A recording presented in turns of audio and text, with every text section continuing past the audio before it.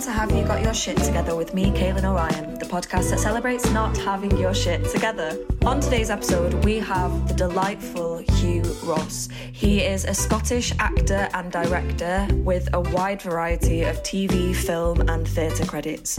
He's known for TV shows such as Outlander, Poirot, Absolutely Fabulous and the Sharp series. In films, he's appeared in Trainspotting and Bronson, and his theatre credits include leading parts at the National Theatre, the RSC and in the West End, where he received an Olivier nomination for his performance in Passion.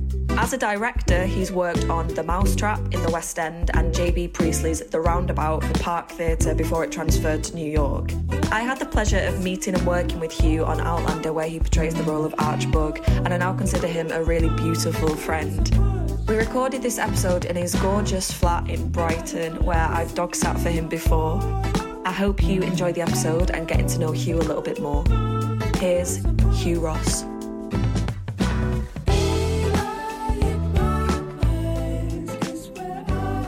Hugh Ross. Hello, Caitlin O'Ryan. Oh my gosh. Yeah. How are you? I'm not too bad. How are you? I'm good. I'm thrilled to be in Brighton. Well, I'm thrilled you're in Brighton. No, it's one of my favourite places. I think you're eventually going to be a Brightonian. I think so. I think it's written in the stars. Yeah, I'm going to move into your spare room. Oh, are you? Okay. But you have to get rid of David's sort of painting stuff and everything. But that'll be all right. Mm-hmm. And you have to sleep with Kate, with the dog all the time. I would happily do that. Well, she does sleep around. Mm-hmm.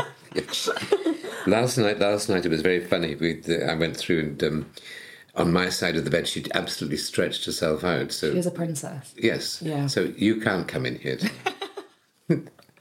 I'll sleep on the sofa then, Kira.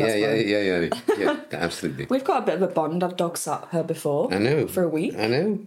I think she remembers me. No, it was lovely. It was yesterday when she sat in your knee. That was very unusual. Yeah. We have a bond. She obviously felt something. She sees me as a peer. Yeah.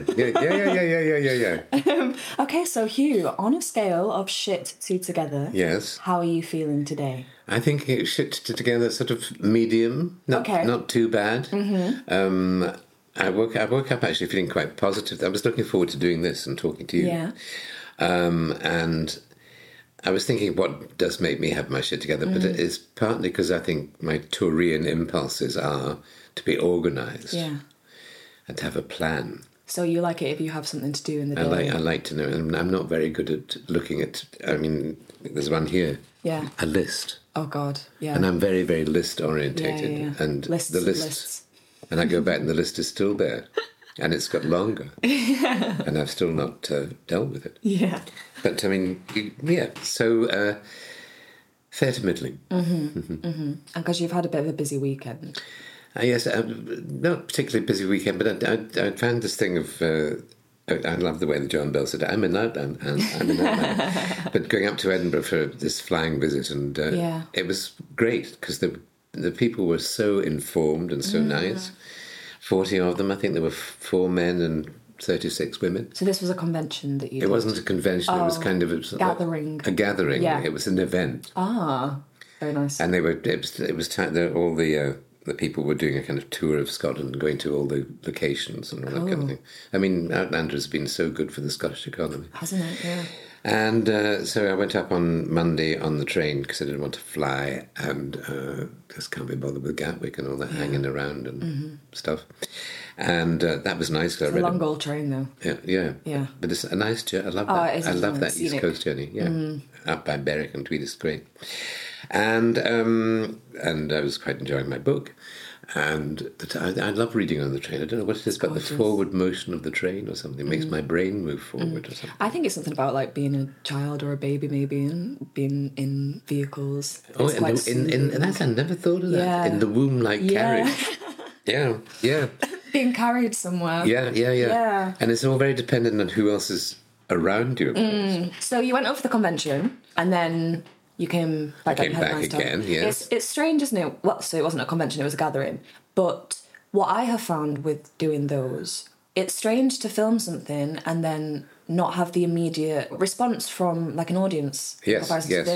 Very much, we put this thing out and then 9 months later it will come out on TV and we'll probably be in a different place in our lives with it. Yeah. And actually, because it's not as big over here as it is in America, you don't really get the feedback as much. So when we go to those events, it's quite nice to see how it's affecting people and see what they like. Yeah. And I mean, it was all...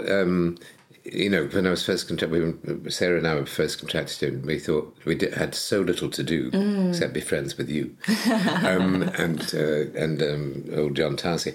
But that wasn't good for the ego, because you kind of felt, what am I doing here? Yeah, it's strange, and why am I here? Although everybody's terribly nice and all that kind of thing, and you sort of thought, I can actually contribute to this, but I'm not being asked to do it. Yeah. And then so when Series 7 arrived and there was things to do. Yeah. It was very empowering. It's a funny thing with the show because obviously it's based on books. Yeah. So we know where our storyline is going in a way that you often don't with other shows. Yeah. So it is kind of like having to bide your time a little bit, isn't it? And just hope that storyline lands. Yeah. And in fact, on reflection, I mean, what's very clever about them is that they do set up this big canvas of people who go in and out of focus. And it's like ensemble cast. Well, it is, really. Yeah. And apart from the principals, apart from Kat and Sam, the rest people, you have your feature bit. Yeah. And so that's all very weird. So it's been really gratifying to have had really good feedback this time. Yeah. Yeah. And then actually, interesting enough, because I had a very long, wordy scene to do, which had bothered me for ages, and also because I hadn't learned a long, wordy scene for a long time. That I'd kind of, and it was a stinking, I had to do this on a really wet day and blah, blah, blah, blah, blah. And it actually went really well. But I was shitting myself, actually. I kind of thought... Really? Yes, I thought, am I going to be able to get this done? And actually, when I look back on it, and I don't like watching myself. Yeah. But I think, you really look as if you had your shit absolutely together then. And actually didn't feel as if I had at all. What was it that you were worried about? Remembering the words? Or partly the words, and partly it was so much exposition. I mean, that's really difficult to act. Oh, it's really hard. I mean, to give tons of information. Yeah. And that's why I was worried about being really on top of it. Yeah. That, I mean, a dialogue scene, you have the feeding, the cues are sort of, you respond to what somebody else is giving you. Mm-hmm. But, when it's just a kind of big bit of verbiage and information, that's a bit intimidating. It is, isn't it? Yeah. I had that with, one of my biggest scenes was the scene where Lizzie tells Katrina about having slept with the twins and stuff. Yes. And I remember, because that was like my 3rd or 4th season, and because I'd always known that this storyline was coming up, I think for years I'd kind of been waiting for it. And then when it finally came, it felt like this thing that was kind of hanging over my head because I wanted so much to do a good job. I know. It's like, you've been waiting for it for a while. Yeah. And then similarly, it was quite a lot of like explanation. Yes.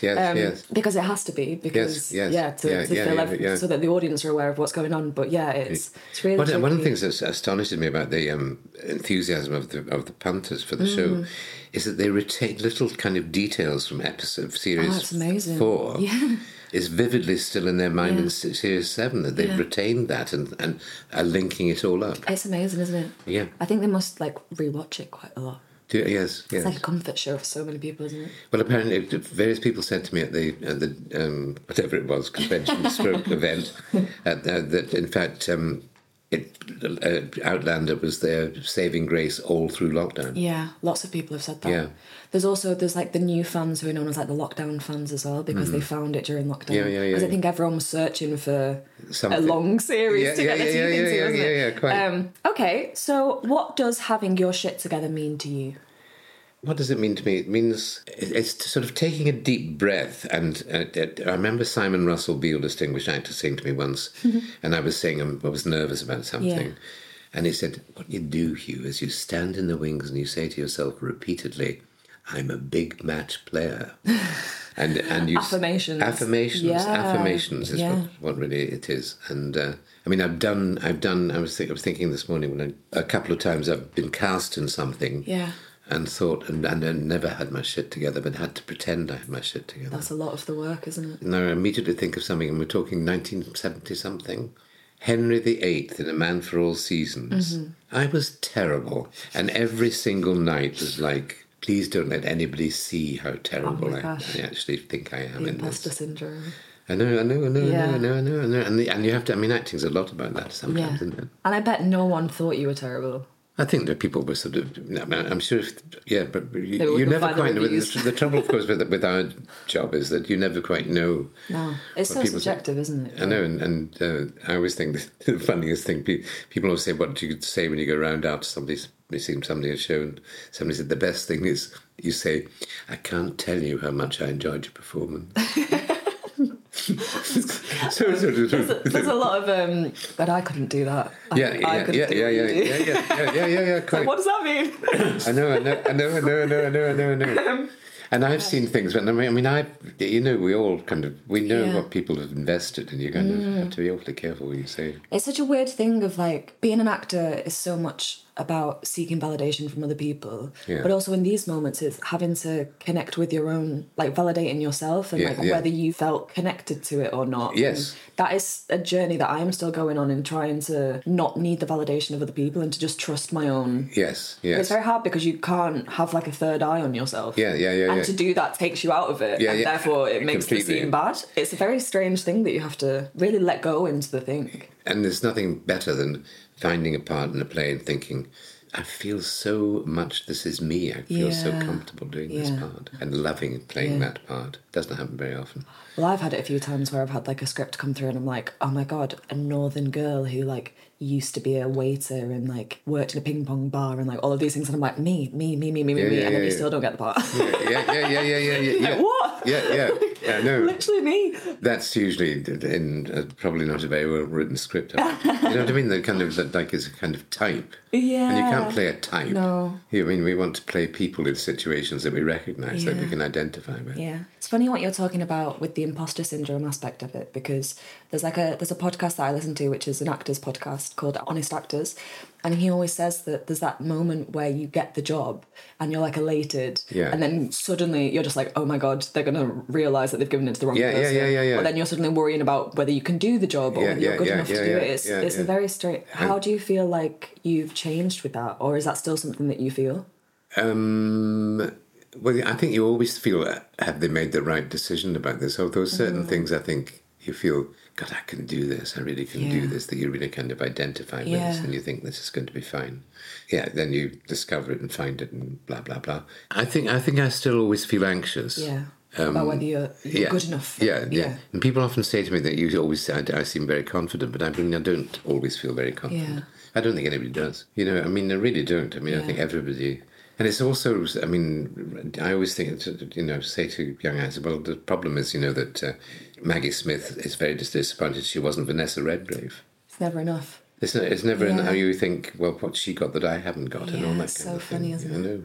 But also, I guess, if you're going up for a part, as an actor, you want to be slightly intimidated by it, because if you were just constantly getting parts that you knew that you could do, yes, then that would be quite unfulfilling, wouldn't it? But I always think to myself, how do those soap opera people manage to do it year after year after year after year, and sort of becomes them, and it's not actually... It must be great in a way, but I mean, it's not challenging at all. It's very secure, though, isn't it? Very simple. That's the thing. And I think as an actor, there's not much of that.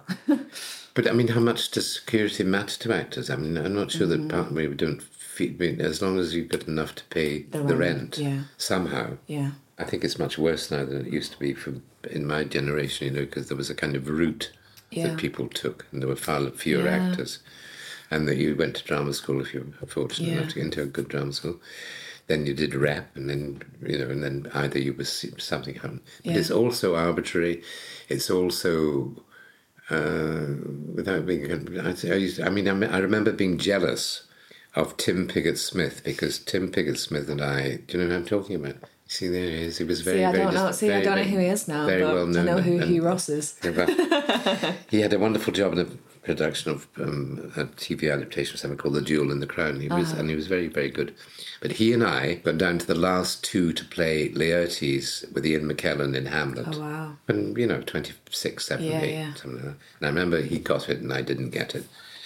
And being jealous of him, and then, without being maudlin about it, but then he dropped dead in a lift in Northampton about 6, 7 years ago or something like that. Gosh. I think he had a heart attack or something. You sort of think, well, what does it mean?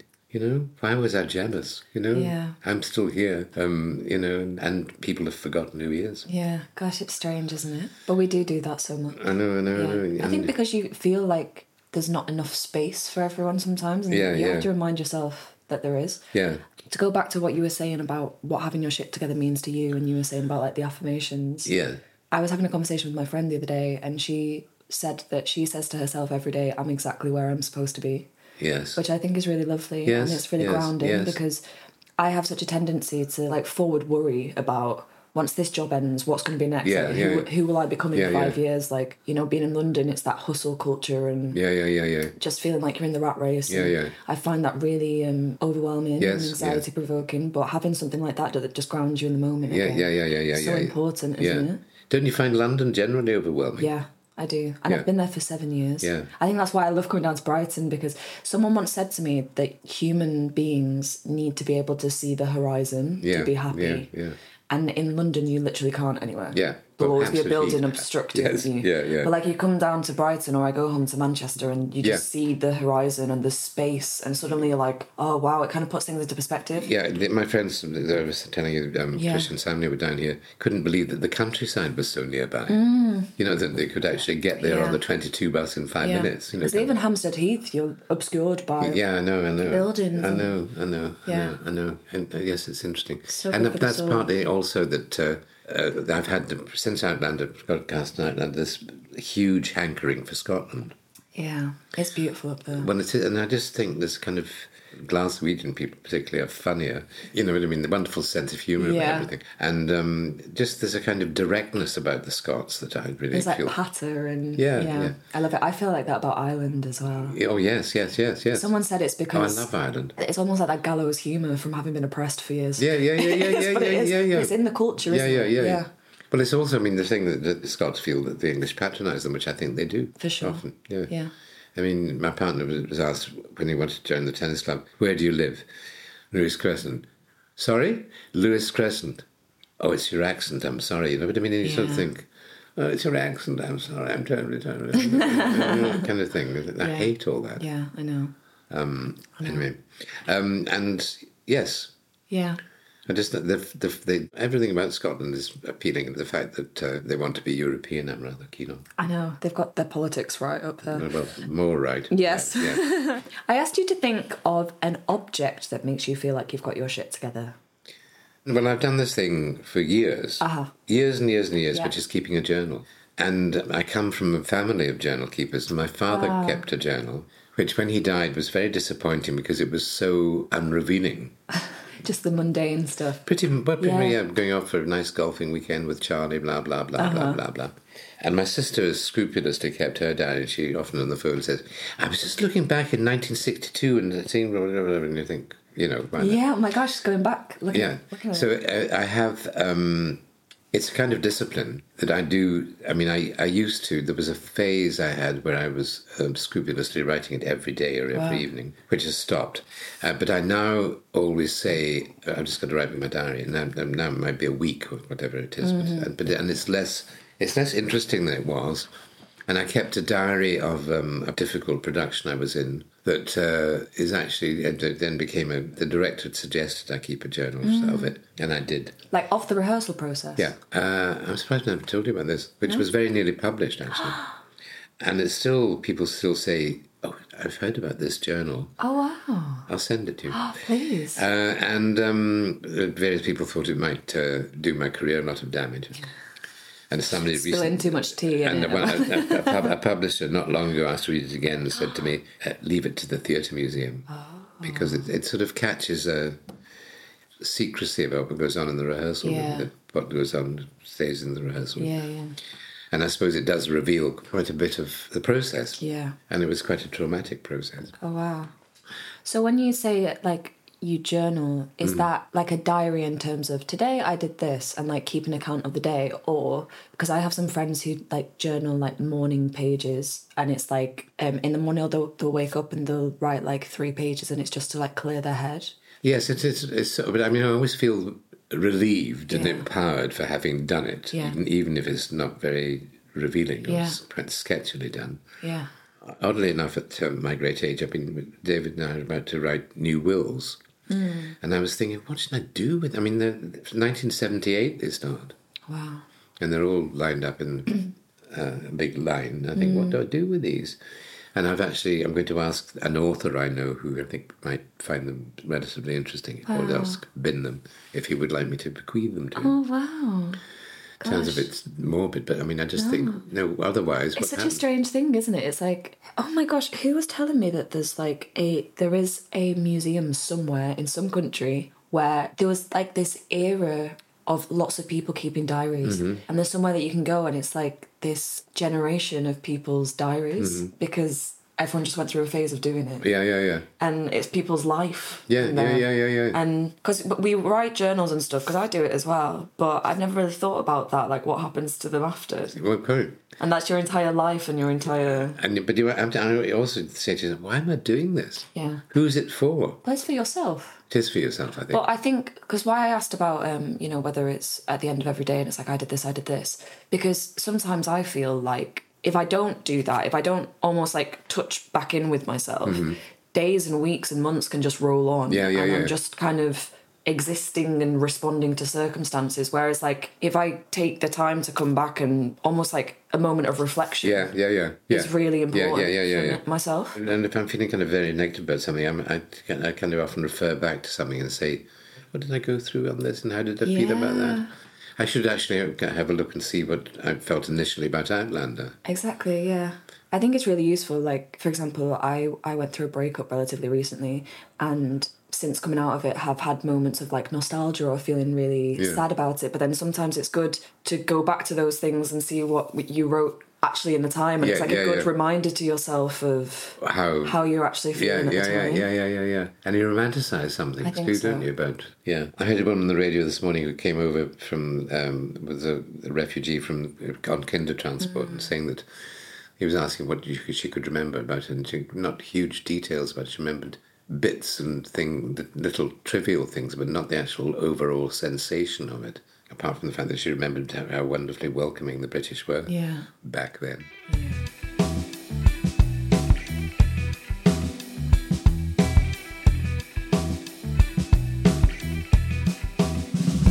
A time in your life where you felt like you really had your shit together?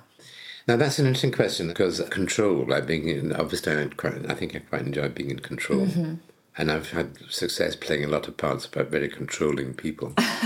And I mean, I'd flirted with directing for ages, and basically it hasn't happened because something else, acting job has happened or something like that.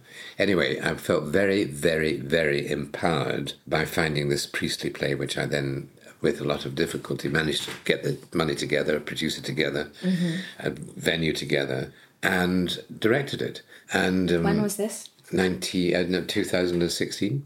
Okay. Yeah. And which play?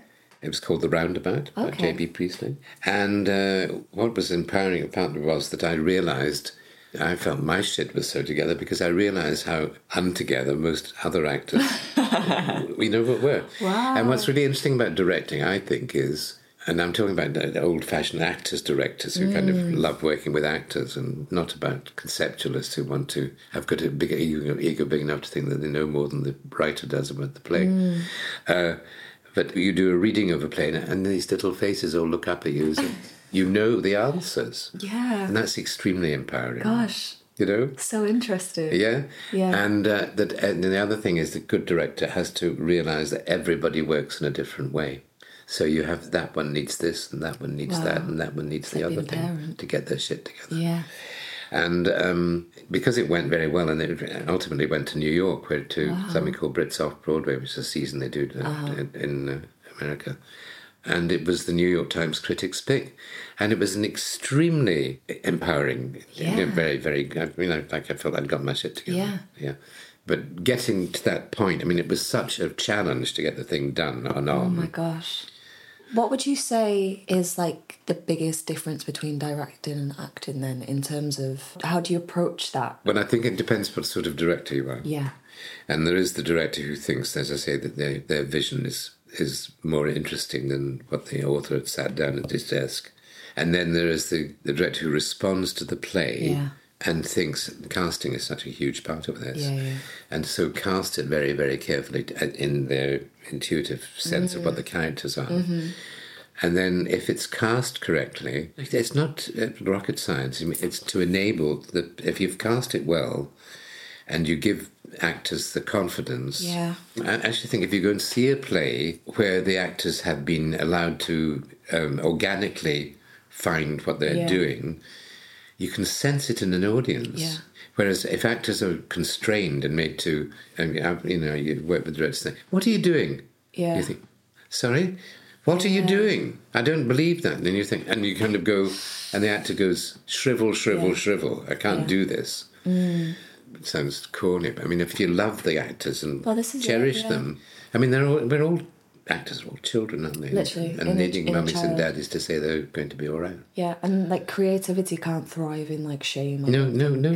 Because it needs playfulness. And actually, that's important too, because I'm always saying to young actors, they're called plays, Yeah. And it's about it's playing, and that's why children are such good actors. Yeah.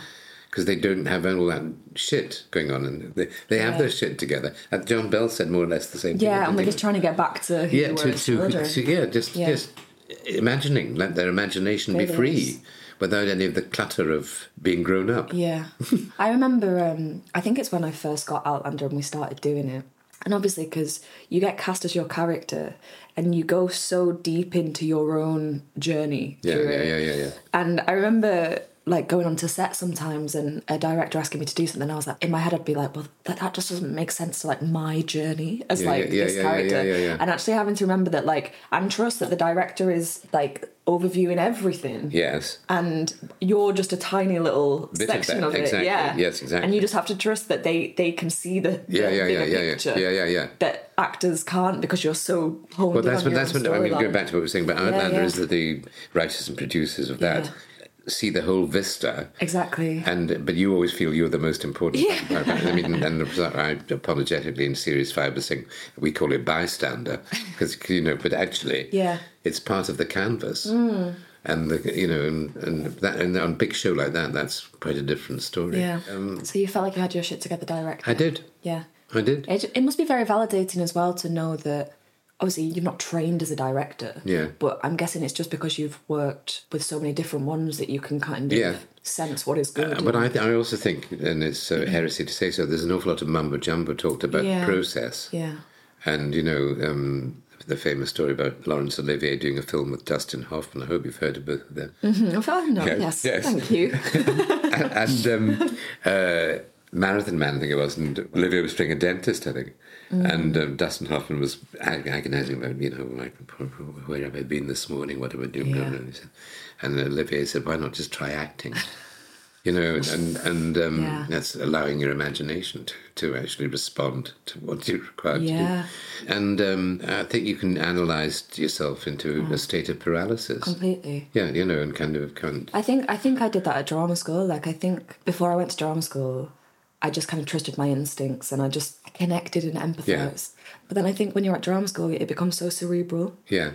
And that's when I just felt like I completely lost my instinct because I was second-guessing everything. Yeah, I was exactly the same. Completely. And then coming out of drama school, it's been so much trying to re-find who I was before I went to drama school. Yeah. Well, that's the thing. I mean, I think the thing is that you go to drama school. I mean, I went with, and I'd done lots of big parts at school and at university. Yeah.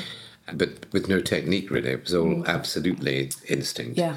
And then drama school makes you learn technique, don't you? And you learn how to speak and voice and movement and all that stuff.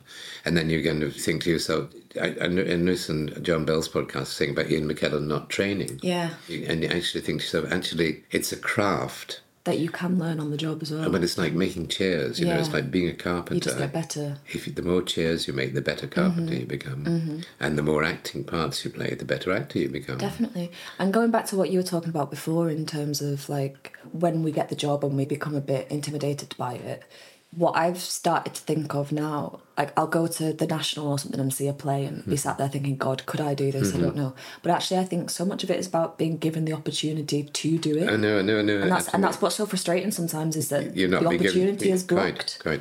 Yeah. And a lot of your generation are making their own opportunity. Yeah. Which is what so many people are telling us that we have to do. Yeah, I know. Making movies and all that kind of stuff. I mean, it's great. Yeah.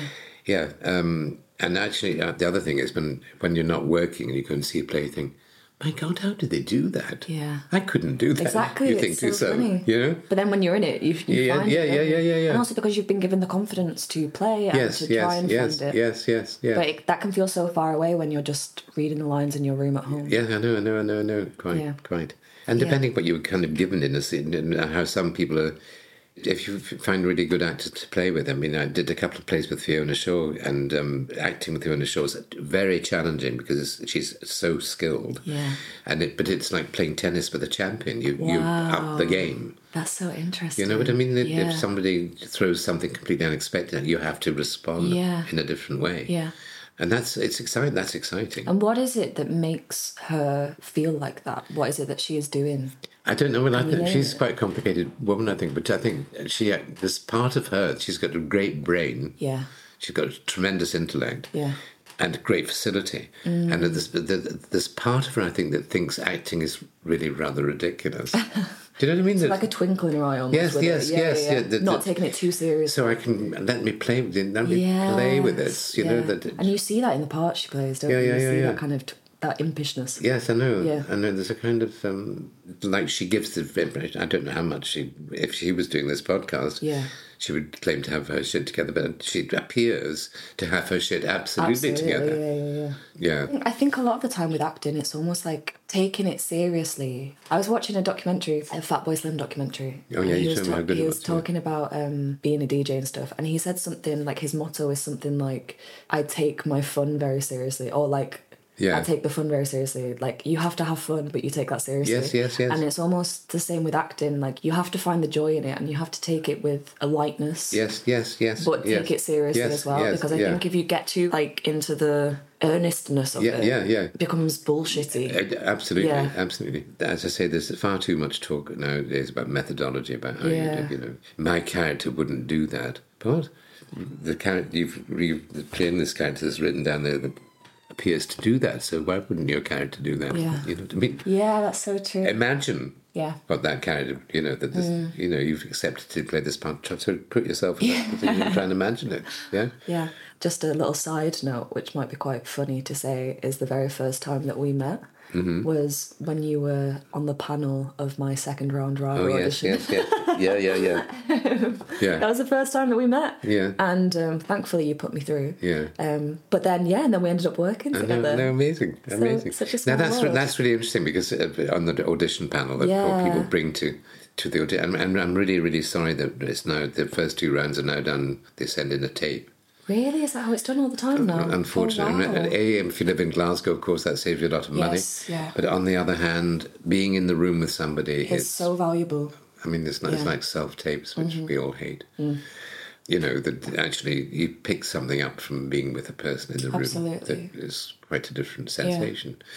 Anyway, various people, they come in and they say, but I've only ever done musical theatre. And apologetically, and I think, actually, I had an interlude in my career, which I did 2 musicals in 2 years. And it's very revealing because, my God, they work hard. Oh my gosh, yeah. And it was the best warm-ups. I was always keen, and often I think, I don't want to go and do a warm-up. I've been talking all day. And they were such great work because they were so committed. Yeah. And a discipline is required. And I've seen fantastically good acting in musicals. Yeah, oh my God, absolutely. You know what I mean? In some of the best. But people, there's snobbishness about all of that kind of thing. Or else they say, well, I've been to the Actors Temple and I've done 17 courses on the Meissner technique and I've done this and I've done that and the next thing. And then they come and they kind of are not very interesting. You think, well, actually, you've spent all that money, but in fact, can it be taught? Same as we were saying a minute ago, it's a craft. You can't do it. Yeah. You'd be better going and doing a season of plays for no money in a barn somewhere. Yeah. And just practicing being an actor, I think. Amazing. Yeah. Okay. A time in your life that was where a big you rant. felt...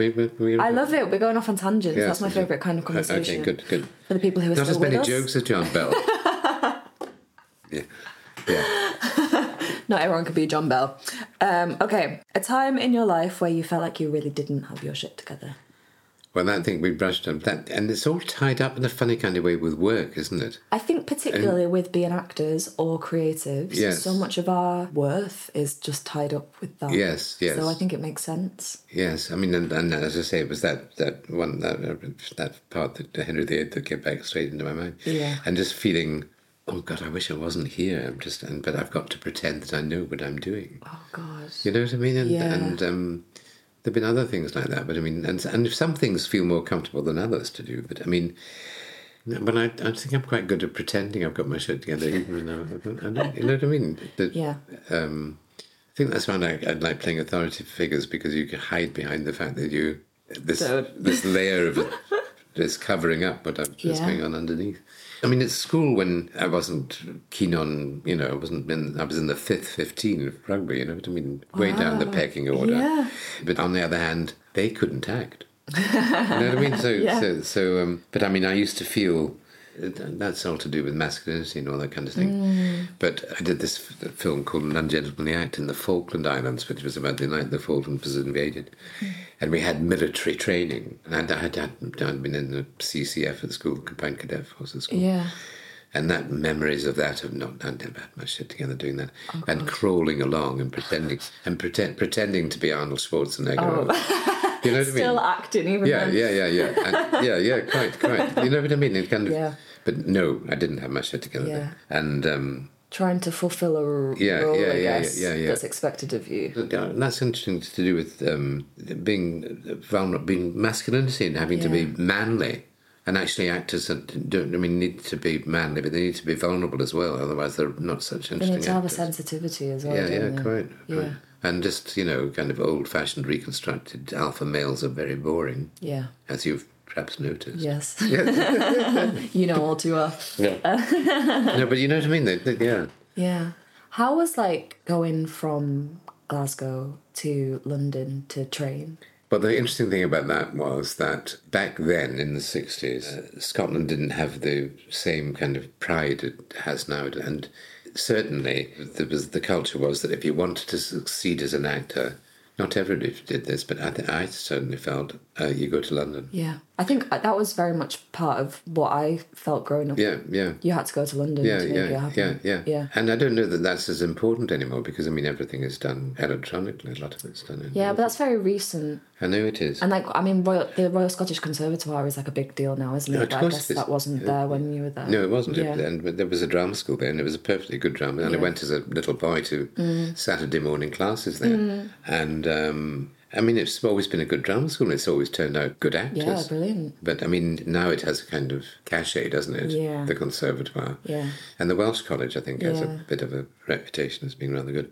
But then London was kind of Mecca. And how did it feel, being in London as, a... Exciting. It was, it was the swinging sixpence. Ooh la la. Although I wasn't terribly swinging, but it was it was fairly swinging. And it was all happening. Actually, there was a documentary last night about the Beatles and Beatlemania and all that kind of thing. And fashion, suddenly Bieber and all those things happened. Yeah. And it was all a bit kind of, people were very relaxed about, people beginning to smoke dope and all that kind of thing. And there was lots of partying going on, and... it was very nice. It was kind of fun. when I think of the I've arrived, Yeah. Or the heydays of London and creativity. It's around that era, and it's Camden and Soho, and or the 60s, Yes, it was interesting. I wasn't sure that I really wanted to learn anymore. That I'd been to university, and I dropped out after 2 years. Right. But I really wanted to get into the world. But on the other hand, I look back on it. It's funny when I look back at it, the sun seems to be shining. Yeah. Do you know what I mean? Yeah. When you think of what it was like then, and what it's like now, and how, and I was thinking. When you watch great crowds at a pop concert, you think, are they aware of how... And there's that old age that makes you realise just how perilous the political situation across the world is at the moment, and everything from global warming. Yeah. Don't get too serious. It does feel doom and gloom now, doesn't it? And do kids not feel that? I think they do. Yeah. I think they do. It feels like there's a cultural kind of outcry at the moment for something more or something different, and yet it's very hard for us to imagine what that looks like at the moment. But you it feels hopeless. It sounds ridiculous, but you sort of feel there needs to be a messiah. Exactly. No, I think that's there's somebody to appear that is everybody goes, yes. Yes, yeah. Listen to the word of the Lord. Yeah. I mean, you know, whoever the Lord might be or whatever they might say. Searching for purpose and meaning. But I mean, you look up at power figures and they're all so totally corrupt, it seems, that... There's no hope. No. I remember growing up and it was like Tony Blair was in power. Mm-hmm. And I remember like feeling that sense of, obviously he was very, you know, complicated, but there was that sense of like hope. Yeah. And then I literally remember like the Tories getting in and then it just got worse and worse and worse and worse and worse. And like from my age of being able to vote, nothing that I have voted for has ever happened. Yeah. So there's such like an exhaustion or like a disconnect from feeling like anything that I do is going to make any difference. Exactly. Yeah. I mean, you think Extinction Rebellion and all that kind of... I mean, you know, and all this stuff about putting back the date of carbon zero and all that kind of thing. Awful. I know. But I think that's why there's such like an anxiety around at the moment, and like that married with social media and that consumption constantly being told that everything's going to shit is a really difficult place to be growing up. I know. I really feel for like 16-year-olds. I know. Because where is the hope? I know. And also because they're aware that by the time that they get to the age where they could have any sway politically, it's probably going to be too late at that point. Yeah, I know. To save the planet or anything like that. I know. It's terrifying. Birds and natural things like bees and things and all that kind of thing shrinking. And nothing happens. I mean, it's just allowed to shrink. I know. I mean, there must be people somewhere in the laboratory working out how things can improve. Yeah. Mustn't there? You hope. Or they're planning an escape route to another planet. I don't. Yes. Well, on that then, 3 things that make you feel like shit. Watching Question Time when there are a lot of Tories on. Yep. Shouting at the TV. Shouting at the TV and then shouting. Yeah, that makes me feel like shit. Yeah. The gap that's opened up between me and people I'm close to over things like Brexit make me feel like shit. Yeah. I mean, I think, what's happened? Why can't we discuss anything?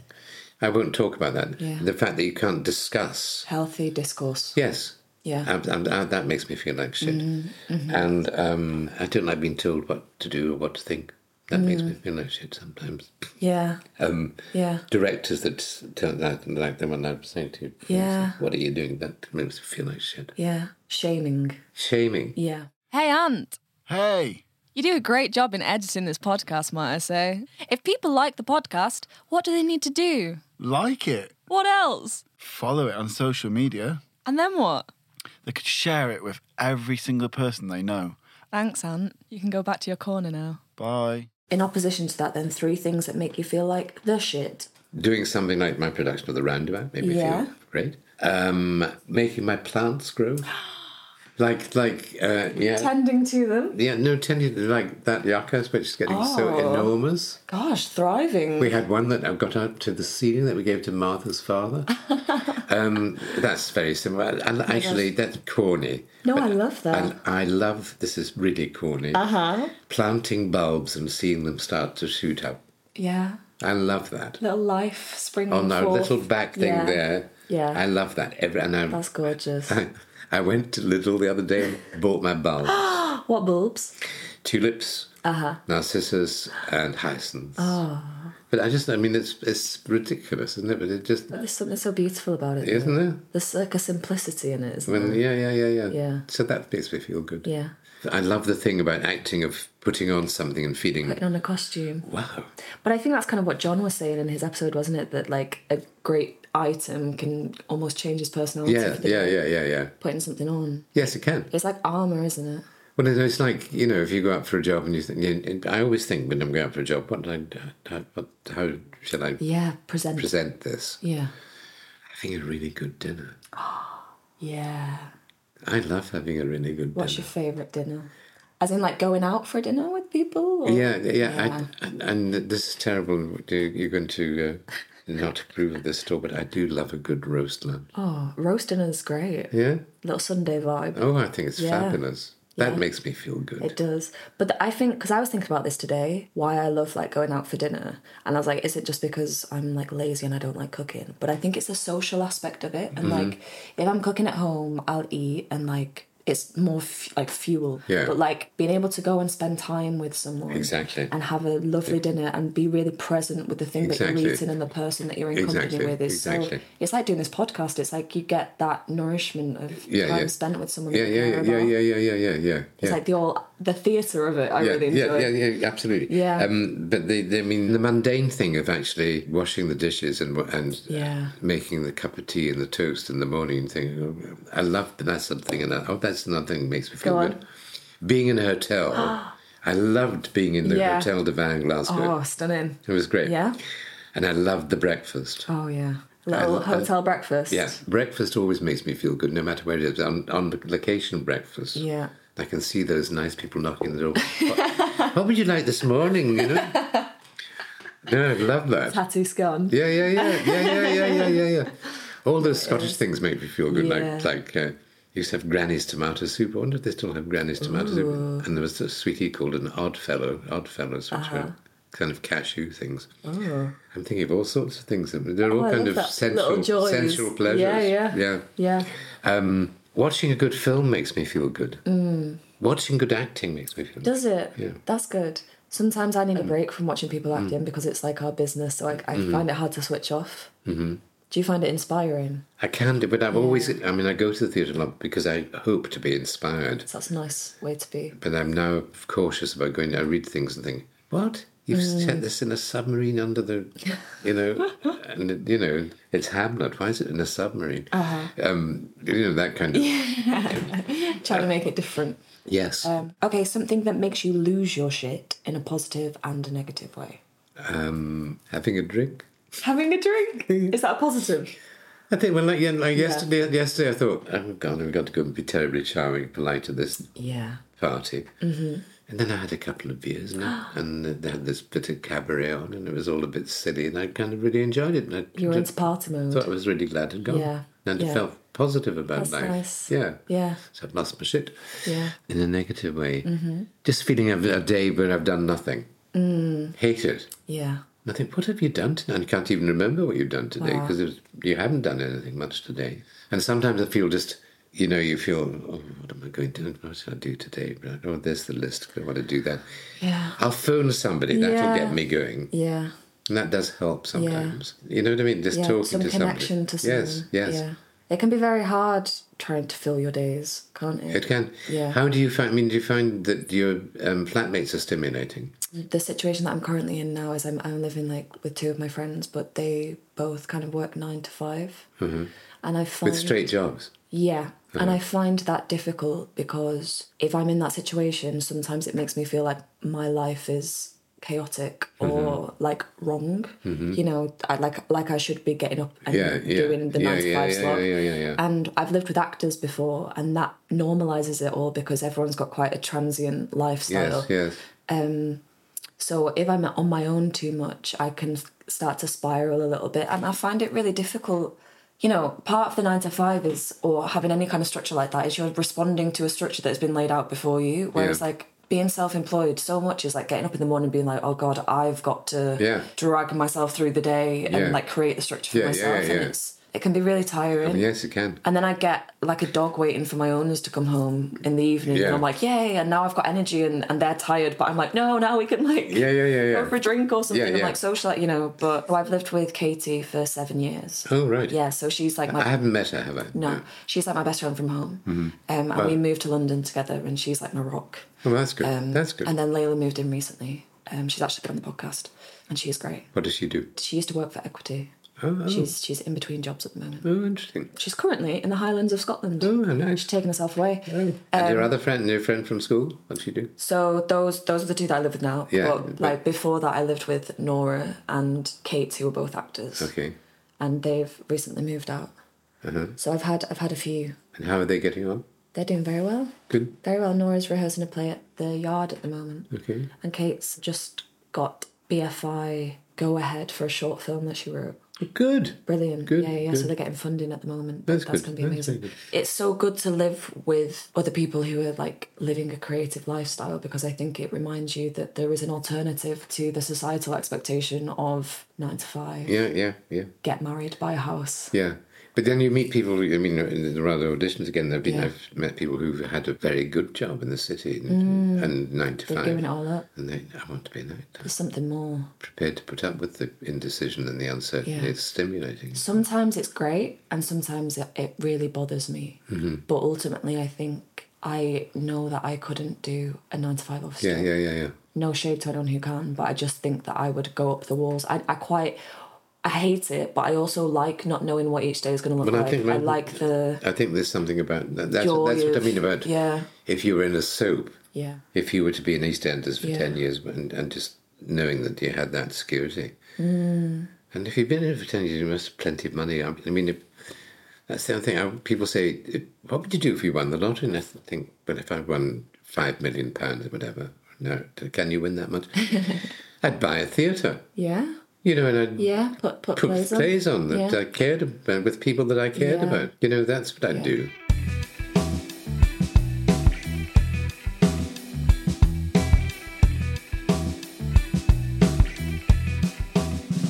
A moment that you found some shit out about yourself.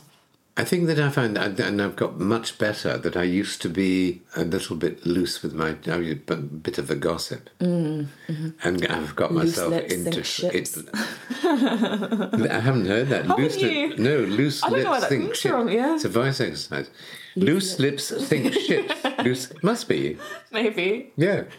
Loose lips think ships. That's true. Yeah. And I've got myself into trouble a couple of times through that. And now I'm very, very careful about what I do. When you gossip. No, about important things. Yeah. Yes, they do. I think that's great. I think I might have to write it down. Loose lips think ships. Yeah. I'll text it you. Shittest piece of advice you received? Vote leave. I think yes, we can all agree. Yeah, no, well, that's not really what you want to know. But that was a very shitty piece of advice. Awful. It was very complicated. He'd probably be in jail now. The director at RADA, who gave me a lot of pressure and obviously a lot of sexual insinuation. Right. What wanted to do. Anyway. He wore extremely tight trousers, I remember, saying to me, and he was a tyrant, and he was a terrible. I was doing a restoration play, and you had to, and it was all very technical, and it was a dressing scene. Yeah.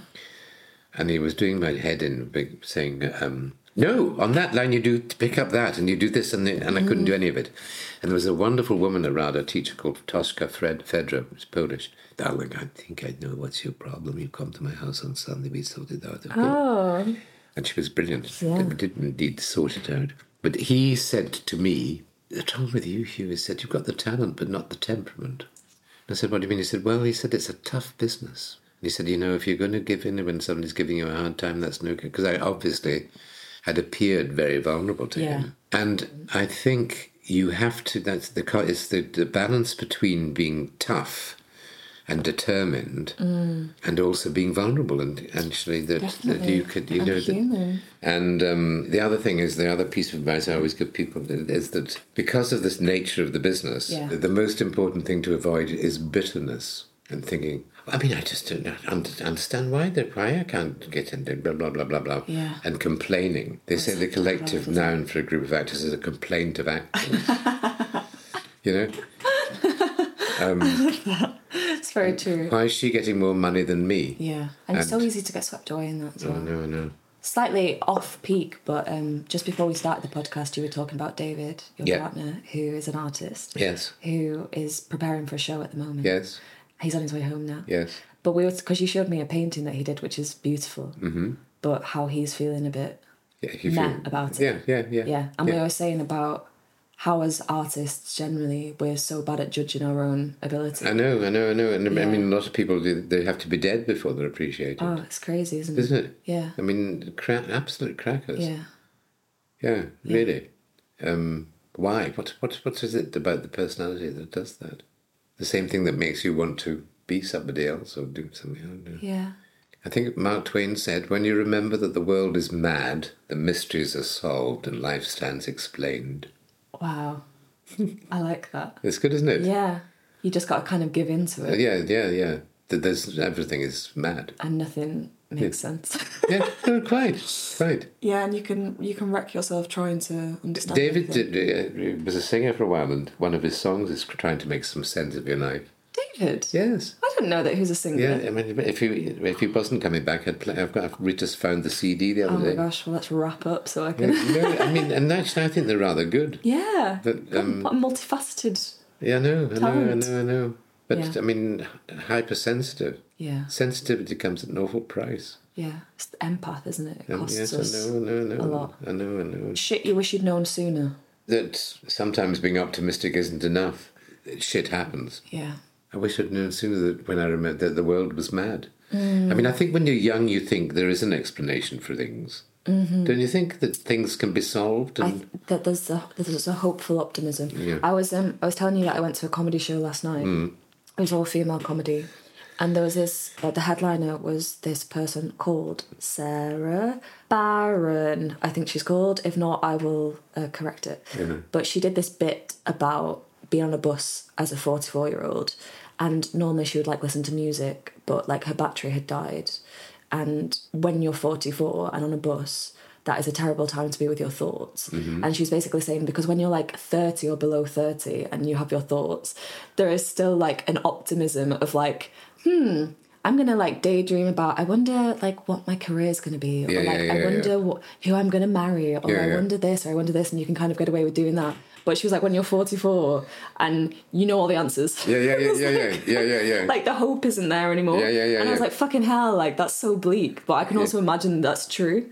But again, so go back to the woman I'm talking about transport on the radio this morning. She was saying that she was 80, she was 90, I beg your pardon, still working, and she believed in the human race, and she believed in goodness. Yes. And I think that's the most important thing, that without sounding too naff about it, that there is ultimately, I mean, like us saying that you think there must be a Messiah. Yeah. I said there is hope in me that these bad people can't possibly, but I mean, it looks like they can, but... Well, I guess, I think a lot of people are hoping that this is like the final reckoning of like... This lot. Yeah, maybe. I interviewed a guy called Jack the other day, and he was saying that like with social media, you can convince yourself that there's like no hope and that everything's awful, and actually if you just like turn your phone off and you just go down to like the local pub or cafe and you sit and you talk to people and you connect in the real world, that's where you find your hope, because you are reminded that not everyone is like that online. You are the eldest person that I've had on this podcast so far. Yes. An honour, a privilege. You know, if you were talking to yourself, if I was you when you were 28, what would you be saying to yourself? Keep at it. Yeah. And I mean, I fundamentally am an optimist. Yeah. And I think that's really important. Yeah. I mean, forgive me for dropping it, but I was talking to Ian McKellen just recently. It was actually very interesting. Did I mention this to you? There was a kind of poet, spoken word person. Oh, you did? Yeah, you sent me the link. Yeah, and he was really extraordinary. But Ian was saying, it was quite interesting because there was Ian, and it was me, then Ian, then Richard Wilson, and they're both a few years older than me. But Ian was saying, I think I'm addicted to work. You know, I'm addicted to working. I just seem to need to do it. And it, my God, it's made him the energy of the man is brilliant. And it's being positive. But it keeps you youthful as well. It does, it really does. And curious, I think, being an actor. And the good thing about acting is that you work with younger people and, you know what I mean. Yeah, of course. You make such beautiful friendships. Yes. Intergenerational. No, it's good. Yeah, it is. It's really good. It keeps your spirit younger. Yeah. It does. And, And connected to, like, what different generations' plights are. Yes, quite. Yeah. Quite. It's a bit gloomy sometimes because a lot of people get very ill and all that kind of thing as you get older and die. There's a wonderful woman, she's a designer, she designed a wonderful wallpaper and clothes and things at this party yesterday, and she was saying, those two talk about death all the time. She said, I hate it. Talk about their deaths all the time. She said, I can't stand it. And you sort of think, no, it's not a very good idea. No. Really. Before the podcast, I asked you to think of a shit shot. Now, that's a photo that to the outside eye looks like you had your shit together. Yes. But at the actual time, you definitely didn't. Can you think of one? Yeah, I looked at my photographs. Oh. I thought, did I have Cast one? back. Yeah. But I did this scene in Trainspotting, and I had a terrible... It was one scene, 2 scenes actually, one of which was cut from the final, but I slept very badly, and I was shitting myself. And people say to me, I love that little scene you had in Trainspotting. And actually, I hadn't a clue what I was doing. Oh my gosh. And that's such an iconic film as well. Yeah, I know. And actually, I was really shitting myself. So that's a photo of you sat at a table. What character were you playing? I was playing an interviewer about the two Bob Spud and what's his name wanting jobs. Yes, yeah. I went to see Trainspotting live in Edinburgh recently. Oh, right, okay. It was brilliant. And they had those characters in it. Oh, did they? Yeah. And, I woke up and I thought, I don't know, I can't do this. I don't know. And it was fine. Do you remember at the time thinking that this was going to be a huge film? No. Didn't. No idea. Yeah. No idea. Here's a nice thing that came out of that. And then about how nice a lot of actors are, that 10, 15 years even later, I was in the Soho House, and my goddaughter married somebody very well known. Mm-hmm. And it was a very posh wedding. There were lots of very distinguished actors there. Yeah. And Ewan McGregor was there. And he said, oh, hello. And I said, I'm sure you don't remember me. And he said, Hugh, of course I remember you. I thought, that's classy. Yeah, it is, isn't it? You know what I mean? That really is classy. Yeah, of course. He's a nice man. Yeah. So, Hugh Ross. This is your life. Have you got your shit together? By and large. Yeah? Yeah. By and large, not too bad. Do you feel like you're a bit more on top of it? Yeah. I feel I've got quite a good sense of my own worth. Yeah. Is that something you've come to more recently? Yes, I think so. I mean, but then you worry about that in a sort of funny way, because you think, you go and see somebody who's terribly successful, you think, they're not very good. But then you think to yourself, but they must presumably think they're very good. Yeah. But then, of course, as you say, it's all terribly subjective. It's subjective, but I think Julia Cameron talks about it in The Artist's Way. Oh, yes. And she said half of it is the ability and the talent, and half of it is like the audacity. Yes. And actually, like, audacity will get you far in this industry, in life. Yeah. Like, God, look at so many people at the top of things and they've had the audacity to put themselves there. So, to end, we all need more audacity. Yeah, I do, yes. Well, thank you so much for coming on the podcast. No, I'm so glad we made it happen. I really enjoyed it. Yeah, have you? Okay, yes, yeah. I was worried it wasn't good. Thank you so much for listening to this episode of the podcast. This podcast is produced by Ant Hickman. The artwork is produced by Tim Saunders and the photography is by Patch Bell. A massive thank you to Cassia for letting us use their song Slow. See you on the next episode of Have You Got Your Shit Together? Now and then I'm just a little bit low. I always try to lose my mind in a conversation with you.